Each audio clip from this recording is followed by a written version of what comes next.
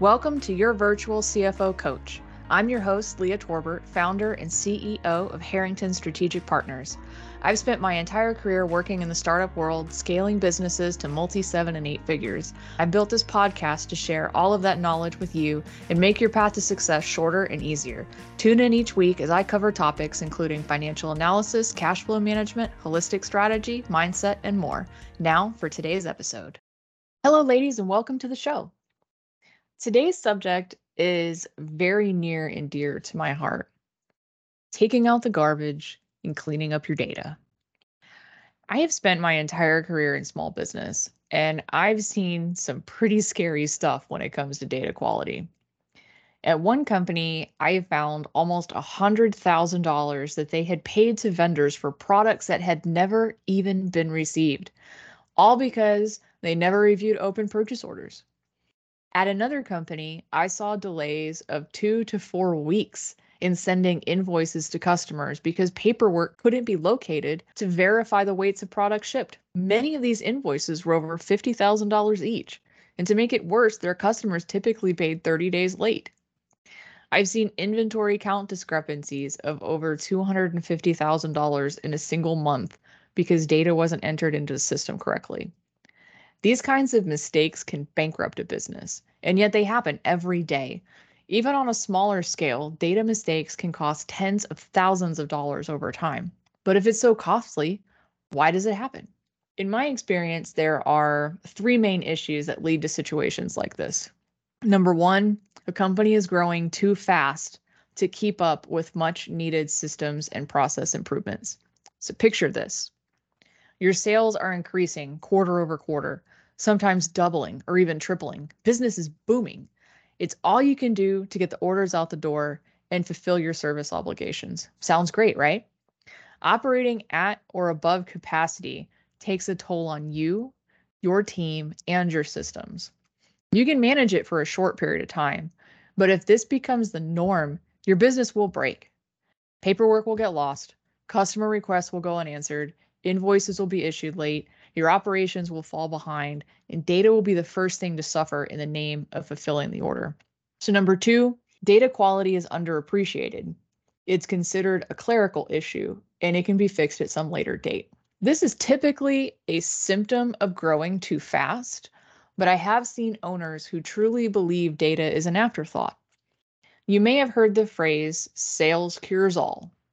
You'll hear this touted as the answer many times when a company is struggling. Just sell more, and everything will magically be okay.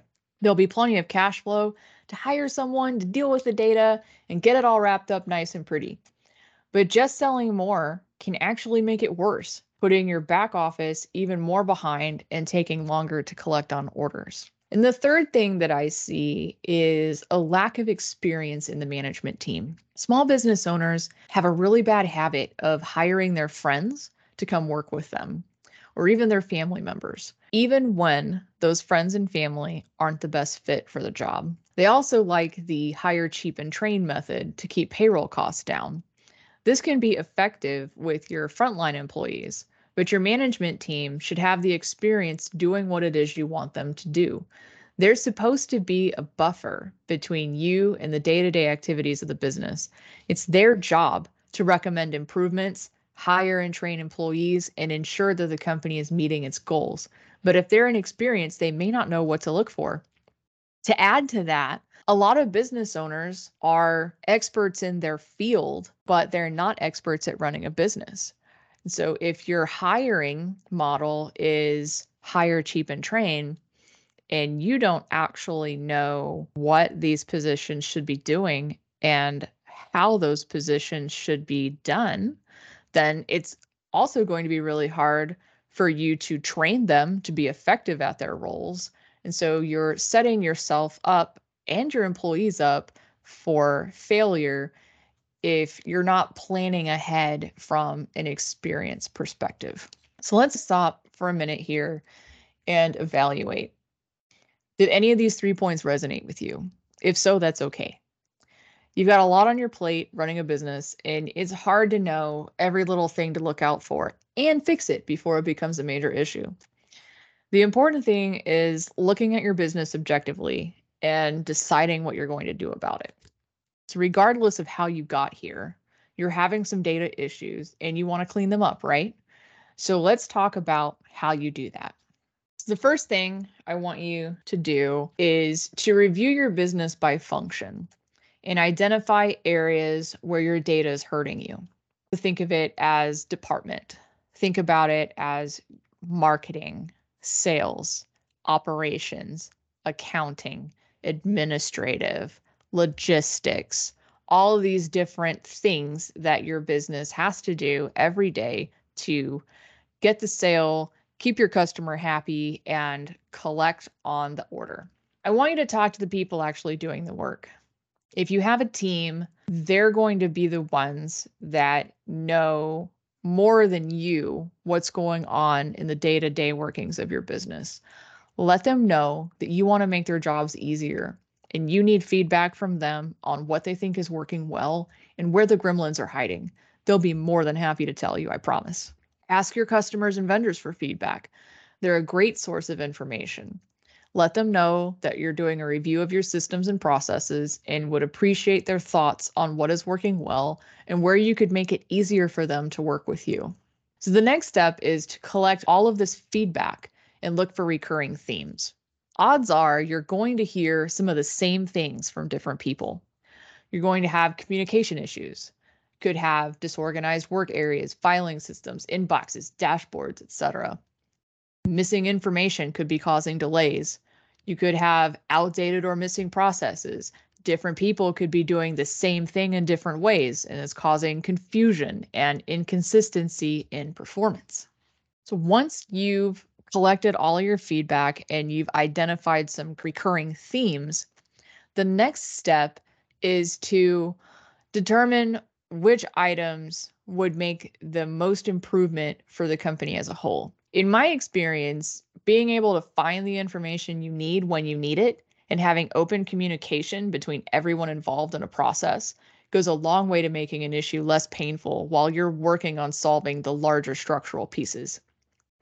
The important thing here is to get a short-term win. Just like when you're building new habits, making a small improvement to a painful situation at work can make a huge difference in how people respond to further efforts. You're getting their buy-in for the longer process of fixing the big problem.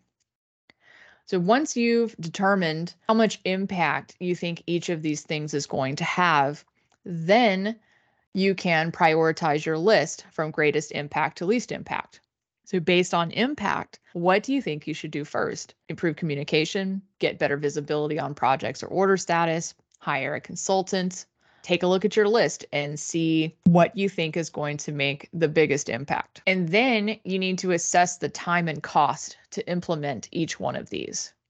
It's not just the impact that you have to look at. Obviously, from a cash flow and profitability perspective, from looking at longevity and how the business is going to grow, you want to make sure that you're spending your resources appropriately. So this is also something very important to look at. You just need a rough estimate. It acts as a gut check to make sure that you're not taking on more than you can handle financially at one time, as well as keeping your current capacity in mind.